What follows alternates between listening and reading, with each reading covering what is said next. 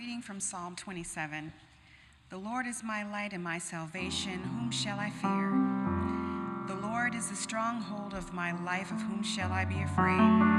One thing I asked of the Lord, that will I seek after, to live in the house of the Lord all the days of my life, to behold the beauty of the Lord and to inquire in his temple. For he will hide me in his shelter in the day of trouble. He will conceal me under the cover of his tent. He will set me high on a rock. Now my head is lifted up above my enemies all around me, and I will offer in his tent sacrifices with shouts of joy. I will sing and make melody to the Lord. Hear, O Lord, when I cry aloud. Be gracious to me and answer me. Come, my heart says, seek my face. Your face, Lord, do I seek. Do not hide your face from me. Do not turn your servant away in anger. You who have been my help, do not cast me off. Do not forsake me, O God of my salvation. You know, in 2002, 2003, Jennifer and I lived in these apartments. And I would go for a walk in the mornings to Starbucks in the Marina Del Rey. And right when they were, when you walk past Raymond's house, there was a house that was for sale. It looked like it just was renovated. It looked beautiful. The lighting was really nice, and it had a for sale sign on it. And I said, there's our house. Joel Osteen tells me if I just claim it, I can have it. And so I claimed, this is going to be my first home that I've ever owned. I'm not going to live in an apartment. This is the American dream. I'm going to own a home. And so Jennifer and I saved a boatload of money to us, and it was $50,000. And so therefore, you know, when you buy a home, you have to have 20% down. And so I said, this is in 2003, 2004, I said, that's it. And so when I walked back, I looked at the house and I go, ooh, Robertson's, established 2000, it would be cool. And so, needless to say, when I saw Ray on the way back, I said, Ray, there's a house for sale there. He goes, yeah, it's on the market for $695. Ooh, it's not my house. I can't afford it. There's no way I can do it.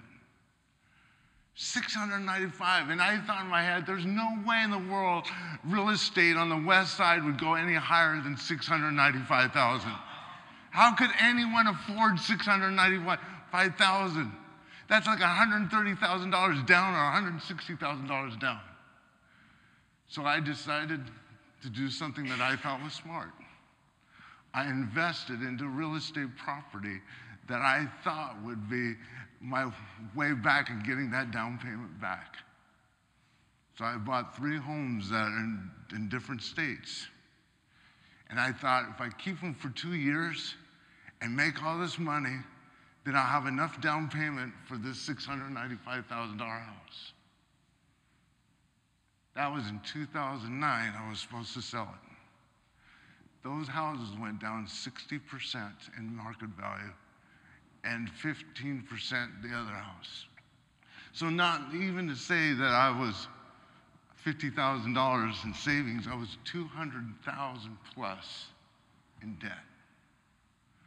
So this is what happens when some of us chase the American dream. This is what happens sometimes when all of a sudden you think you're doing something and then all of a sudden your finances just go crazy where you're not expecting a recession, you're not expecting this, and you thought you were doing some smart decision and some smart financing. This is where I've noticed your self-image and your net worth kind of connect, don't they? You feel like a failure. You feel like I'm never going to get out of this hole again. Last week we started a series called the 3 Gs, and not the 3G or 4G or 5G, but the 3 Gs. And we talked about the grace, about God's grace, and how sometimes when we feel that we're in financial dire need or we're hurting financially, that sometimes we have to learn that we need to give ourselves some grace. That our identity is that we are a beloved child of God, whom he's well pleased, not necessarily in our net worth.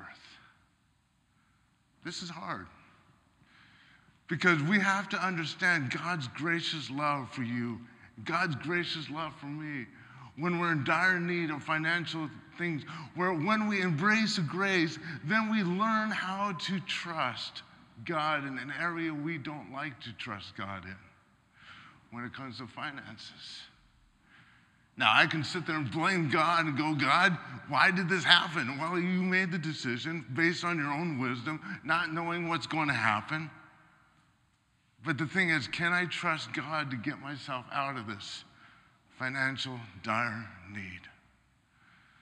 And so, if you look on the screen, when we turn our focus away from all that could go wrong and how to take control to keep it from going wrong and shift it towards all that God has done right for us, we begin to have the next G is gratitude.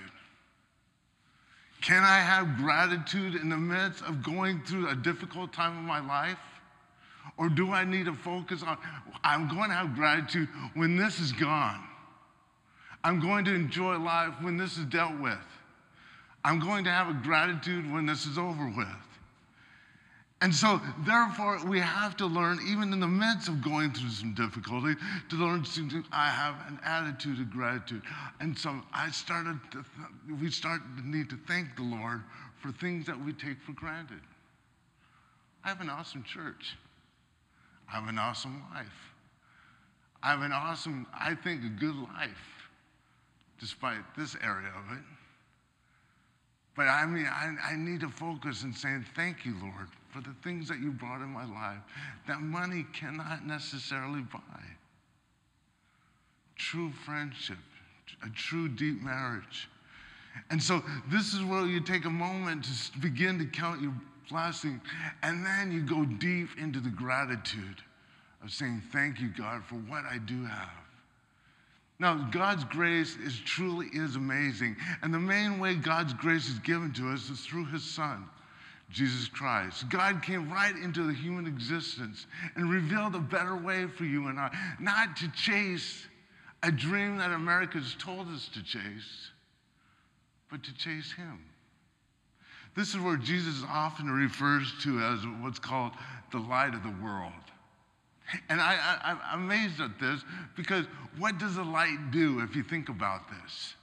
Now, I don't know if you get up early in the morning and try not to wake up your spouse or wake up your partner, and you're going like this and you trip over stuff. But the light reveals a lot of cool things. Because all of a sudden, the light reveals stuff that I've been stumbling around in the dark. The light reveals the direction I need to go. The light reveals a lot of things for me, that what I was anguished about, what I was stressed about, that the light of the Lord would just reveal this darkness, and this darkness is not that bad. And then he challenges to move forward. Isaiah prophesies the day would come that the Messiah would be, he said, a great light. In fact, if you look at Isaiah chapter 9, verse 2, the people who walked in darkness have seen a great light. Those who lived in the land of deep darkness, on them light had shined. David identified the Lord as a light. And I love how he said this, because the key word is strongholds. You know how you and I have strongholds? Like when it comes to temptation, you go, oh, this is a stronghold. My finances is such a stronghold on me that can suck the joy out of me. But look how he words it. The Lord is my light and my salvation. Whom shall I fear? The Lord is the stronghold of my life. You see the difference there? He goes, I have a stronghold. It's the Lord. And I'm thinking in my head in 2009, that needs to be done with me. Not my finances, not my identity in all this, but my stronghold needs to be in him. And then when the Lord is the stronghold of my life, of whom shall I be afraid? That's powerful scripture. You see, not only lighthouses find a way, but it takes away the fear. I don't know about you, when you were a kid, you go, I don't want to go in this dark room. For me, haunted houses, forget it. I ain't doing it. But when the haunted house is all lit up, it ain't haunted. No, there's a goblin, or there's a ghost. The darker it gets with the creepy music, ain't going. I ain't doing it. You know, I have no male ego problem here that I'm not doing it. But the light gives a revelation and includes my attitude about money as well, and includes our attitude about things. Now, if we jump in the gospel reading this morning, the passage reads in reference, it makes reference to the Old Testament. I want to follow. The people who walked in darkness have seen great light, but then immediately it says this. In Matthew chapter 4, verse 17, it says, repent. And it's funny how American evangelicals have used that word repent as a negative thing. It is a positive thing. It is totally positive. When it comes to my finances, my attitude towards it, I had to repent because the way I was thinking about it produced tremendous amounts of fear in me. And so it says, repent, for the kingdom of heaven is near. Now, this is not in modern language, but it's very fascinating to me where in the Bible it says, the kingdom of heaven, the kingdom of God, the kingdom of heaven, the kingdom of God is near, is coming, and all this stuff. And it would be interesting that we don't really understand what does it mean for the kingdom of heaven or the kingdom of God to come. Follow me on the screen. When Jesus spoke of God's kingdom coming near, he was talking about God's original intention for the world of humanity being revealed through himself. When Jesus came into our world, it was as if a light turned on so we could finally see what God originally designed the world to look like. So God's original good design for humanity is what we call God's kingdom or the kingdom of heaven. And the thing is, when the kingdom of God's coming or when the kingdom of heaven's coming, he's revealing to you what you are meant to be. See, we chase dreams that the world tells us to chase, right? Then all of a sudden we go, oh, successful? What do I need to be successful at? Oh, this is success, because that's what the world tells me is success. This is what I need to have. This is how I need to be, and stuff like this. And so the light reveals this darkness. But what is darkness? Follow me. The kingdom of God, in contrast to our human kingdoms, the book of Colossians refers to this human kingdom as a kingdom of darkness. Under satanic inspiration, the kingdom of darkness produces threats, fears, violence, oppression, racism, human trafficking, slavery, and the bondage of debt. The love of money, greed, is the root of all these things. So therefore, the light of Christ can free us from the love of money so that we can live righteously with a peace and joy that God intended for you and me. Now, this is where it gets challenging for us. This is why Jesus says this. Therefore, do not worry. Love you, Jesus. Do not worry and say, where are we going to eat? Where are we going to drink? Or what are we going to wear? Gentiles long for all these things. Your Heavenly Father knows that you need them. Instead, desire first and foremost the kingdom of God and God's righteousness, and all these things will be given unto you. So this is where it's interesting. In that moment in 2009, when I'm sitting there going, what am I going to do? What am I going to do? I'm such a failure. I'm such a this. What this scripture is telling me is stop it. Your identity and foremost is in the kingdom of God. You be what God has created you to be. See, when we are tempted to be discontent, and remember I talked about discontentment. Discontentment gets us in trouble. That's why, I thought, well, I live in an apartment. I'm in my 30s. I'm doing this. Everyone's at home. I remember flying into LAX. And I'm looking at all the homes. I go, people own these. Why can't I own it? Do you see how all of a sudden it gets into this perpetual thing of discontentment? That everyone's getting a piece of the pie and you're not? And so therefore you do it? And so when we are tempted with discontentment, we start to worry about all kinds of things. We start to live in fear, which leads us to take control over our lives rather than trusting in God's plan for your life. There's where we make the mistakes, when we override this, God's will. And we just kind of convince ourselves, this is what I need to do. This is how I need to do it. Here's the thing. Follow me. When Americans seek first the kingdom of God, they begin to reject the American dream. And it's Christianized version. It's called the prosperity gospel. As a false counterfeit, they have seen the light and are seeking first God's design, which leads to liberation, including financial wholeness. The masses who will still walk in darkness are going the opposite way. You can't keep up with Jesus and the Joneses at the same time, or either follow up one or the other. Am I the only one that when I see a Facebook in their house, I go, ooh, that's a nice look. You try to look at is that a two-story home they live in? Am I the only one who's done that? I am. That's okay. Okay, I just wanted to see if because then all of a sudden that sense of jealousy, like, man, that person's half my age and they own a bigger house than I am. And so discontent, how that kicks in. And so in the first, Jesus also said this, no one can serve two masters. Either you will hate the one or love the other, or you will be loyal to the one and have contempt for the other. You cannot serve, get this, God and wealth. Can't do it. Serve. I'm not saying if you're a homeowner, we own homes, but I'm saying if that becomes your master, your stress level is so high. And so this is where it's important. John's gospel talks about the light. He says this in John chapter 1, 10 through 11. The light was in the world, and the world came into being through the light. But the world didn't recognize the light.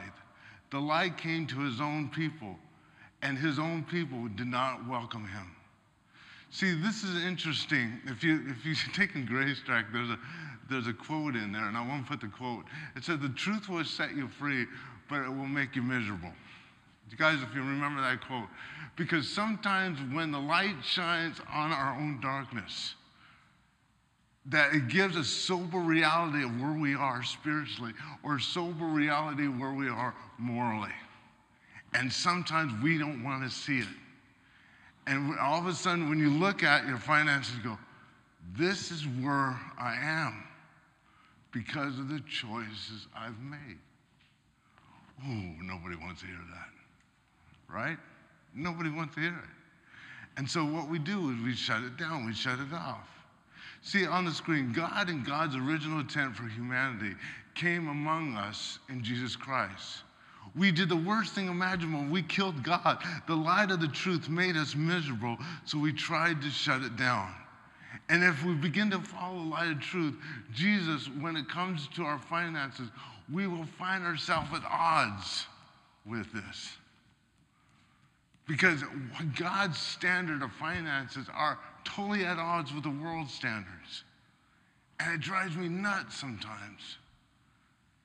But the thing is, we prefer sometimes this financial darkness. We prefer the brokenness. We prefer trying to chase a dream that we think will give us fulfillment, rather than being fulfilled that we are children of God. And out of that fulfillment we live. Look on the screen. And when we are following light, you become light which sheds uncomfortable truth. And those who prefer darkness, therefore many will not understand what you are doing and will even oppose you. Scripture says in Matthew, then Jesus said to his disciples, all who want to come after me must say no to themselves, take up the cross and follow me. This is totally trust in Christ. Because when we're used to living in darkness, including darkness with our finances, because in 2009, they go, how you doing, Pastor? I'm going, doing great, praise the Lord. I'm broke. I got all this debt. And I made this, I wasn't the easiest person to live with, trust me. I was driving Jennifer crazy, and still do, but other reasons. You know, apparently, you know this, I'm not easy to live with, okay? My wife's up for sainthood as well. But I go finances are just crazy with me. And that's why I'm first doing a financial series that I've ever done, because I'm getting to the point of trusting him in this. This is hard. Jesus said to his disciples, all who want to come after me must say no to themselves and take up the cross and follow me. That means my way of thinking. I had to do it. And so back on the screen, to learn to live in the light, we have to say no to our old habits that we developed in the dark. It can be painful, but on the other side of the resurrection into a new life of freedom includes financial wholeness. Light is truth because it's wisdom. And so therefore, Christ has to reveal what is going on in your heart, because there has to be a heart change first about your finances before you can change your finances. Because we know systematically, okay, maybe I shouldn't be doing this, or maybe I shouldn't be buying this. But until there's a heart change, there always will be that struggle. And so now I'm going to go real rapidly quick through this. And if you have your bulletin, e-bulletin, I put all the resources, and Brooke put all the resources on everything that I'm teaching today. And so I would encourage you to do that. But follow me real quick. We got to begin to say no to things and say yes to things. The first one is say no to lack of vision and find life's kingdom of vision. In Proverbs, when there's no vision, people get out of control. And with a lack of vision, what we do is focus on fulfillment. Like, oh, this will make me happy. Oh, this will make me happy. This will make me. Get a vision for your life. Get a vision for your life. Because if you don't have a vision for your life and what God has called you to be and do, then you'll be going all over the place, spending all kinds of resources that you can't afford. And so get a vision. When there's no vision, the people get out of control. Follow me on the screen. When we have no clear purpose or vision for our life, which aligns with God's kingdom's intentions for us, we will soon be serving our money rather than our money serving our vision. Can you imagine that all of a sudden you have a vision that you can start financing? To say, this is the vision, this is what I can do in the world, this is what I want to do in the world, and therefore your finances fulfill the vision that God has given you, that God has created you to be. Therefore, you begin to really live instead of chasing things that people have told you to chase. See, when we have no clear purpose or vision for our life, which aligns with God's kingdom intentions for us, we will soon be serving our money rather than our money serving our vision. This is why, even Brooke talked about this during the announcement. MCF's vision is simply to restore in order to restore. And there's where our finances are going to more focus on restoring people to restore others. See, we are each meant to be heroes who attack a problem or injustice in the world that opposes God's original intent. But we have to understand that sometimes we were all created to fight injustice. We are all created to restore broken relationships. We were all created to bring beauty in this world and goodness in this world. And so when we begin to gravitate towards that vision that God has given for the kingdom of God coming in, then all of a sudden we can say, yes, this is where my finances need to be focused on. The next one is saying no to scarcity, but find a life of generosity. We always believe there's only a certain amount of money in that pie, and somebody's going to get it if you don't. And so what happens, we get in a panic mode. I have to buy that house. That house is probably worth $1.5 million now. You see what I mean? And so somebody got it, and I didn't. So when we have that scarcity mentality, we start making decisions that are not honoring God. See, it's interesting. If anything works against the truth of God's grace, it's a lie of scarcity. Scarcity is based on the idea that there is only so much of the pie to go around. Therefore, I must hoard the biggest piece of the pie as possible. And the scarcity mentality is fear-based. And when it's fear-based, I'm not trusting God with my life in this situation. This is where I start getting control issues, which we all do have it. And here's where the wisdom gets counterintuitive. It would seem to be smart to get yourself out of financial trouble, then start to give. But that doesn't work. See, if you are tight-fisted when you have a little, you are tight-fisted when you have a lot. So don't tell me, hey, when I get this new promotion, I'll start tithing.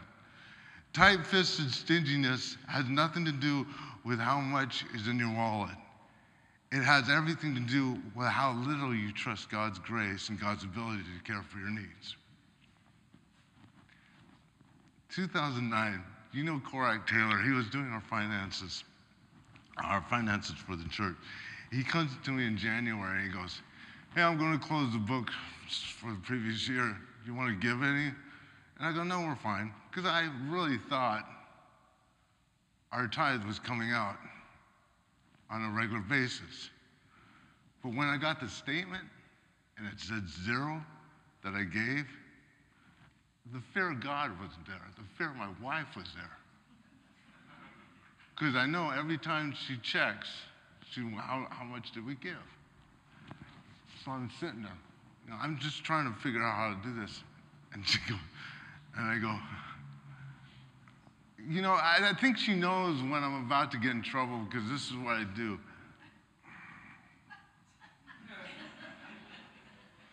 Because somehow she's that teacher mode that she knows you're lying before you say anything. She knows that you're going to lie, you know, or you're fabricating the truth. So I said, we didn't give anything last year to the church. This is what she said. She goes, no problem. We'll just give double this year. It's 20%. We're in debt. I'm getting stingy, but she's getting more generous. Because somehow she was taught that if she tithes and gives, that the Lord's going to bless her. And that's how she's lived all of her life. And I go, who am I to argue? I'm the pastor. So we gave 20%. It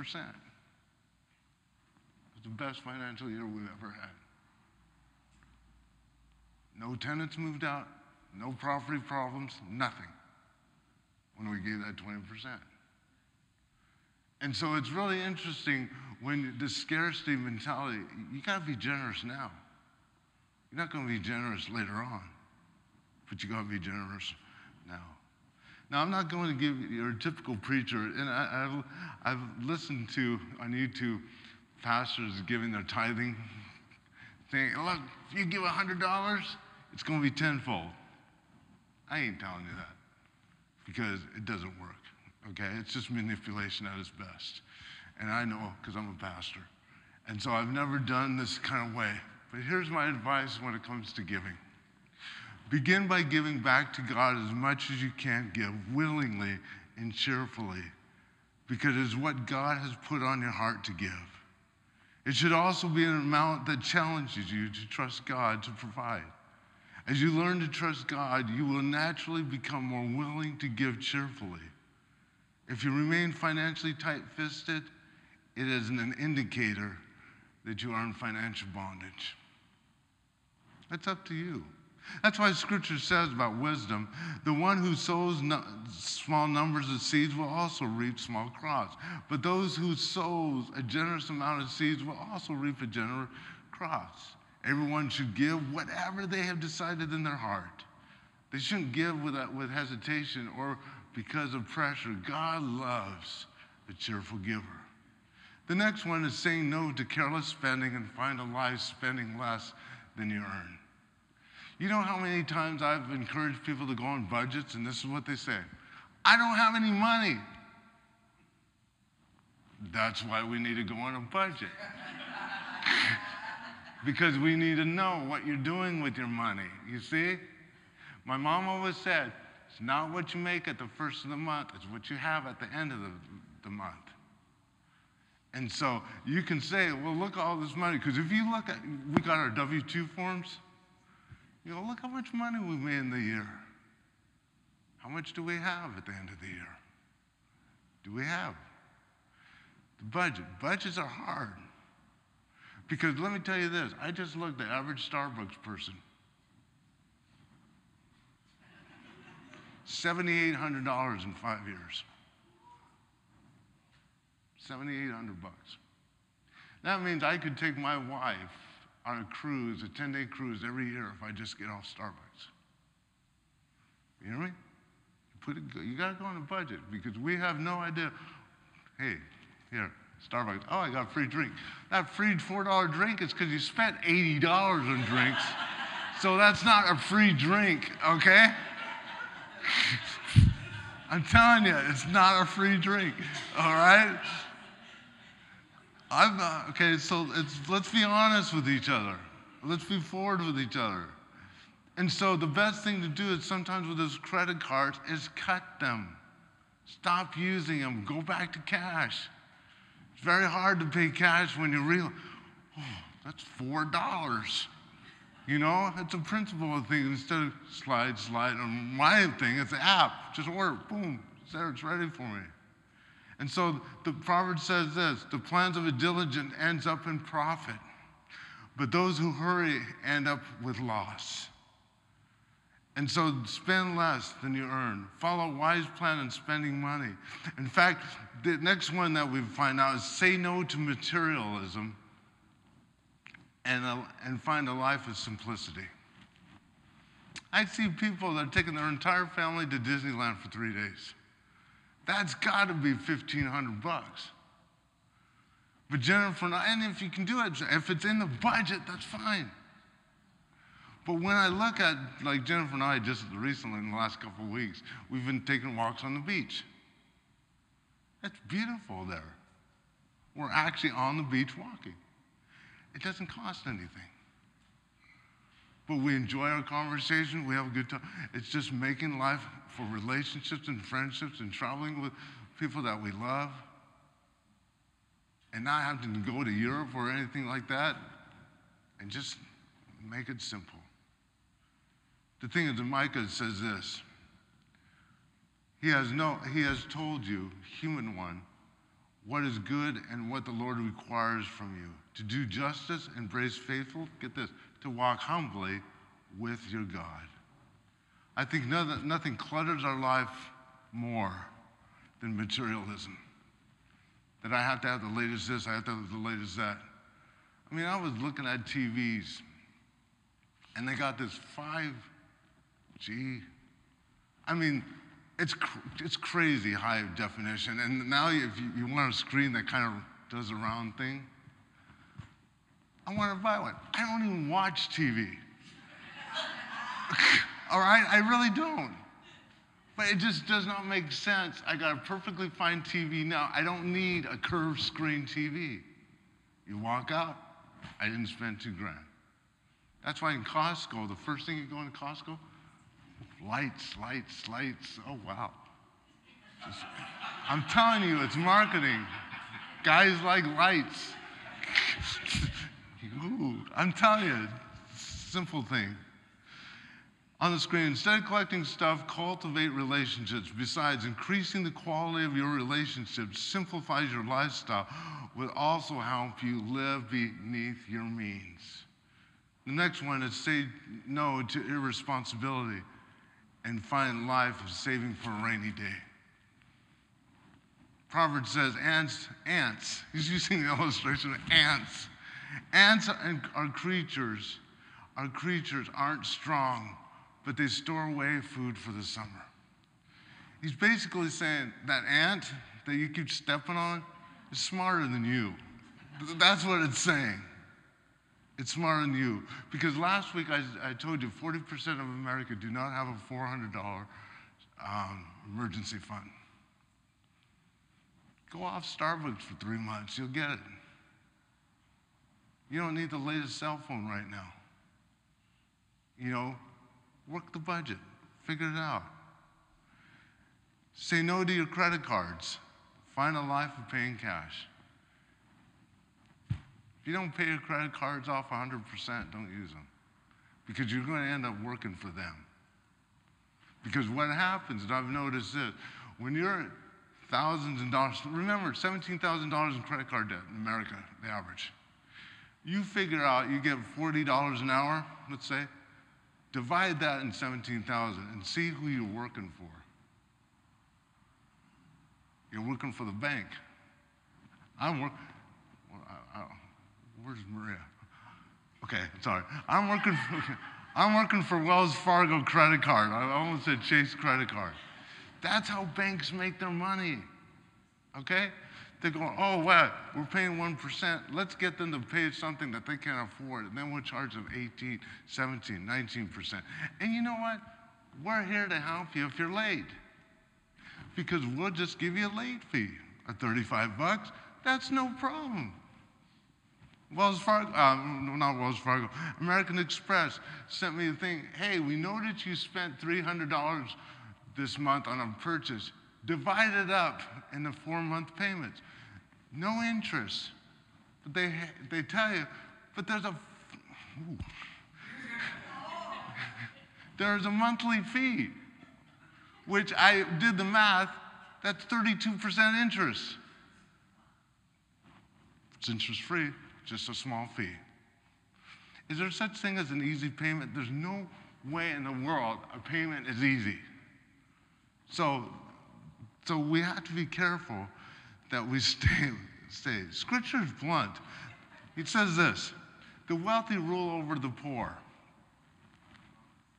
The borrower is a slave to a lender.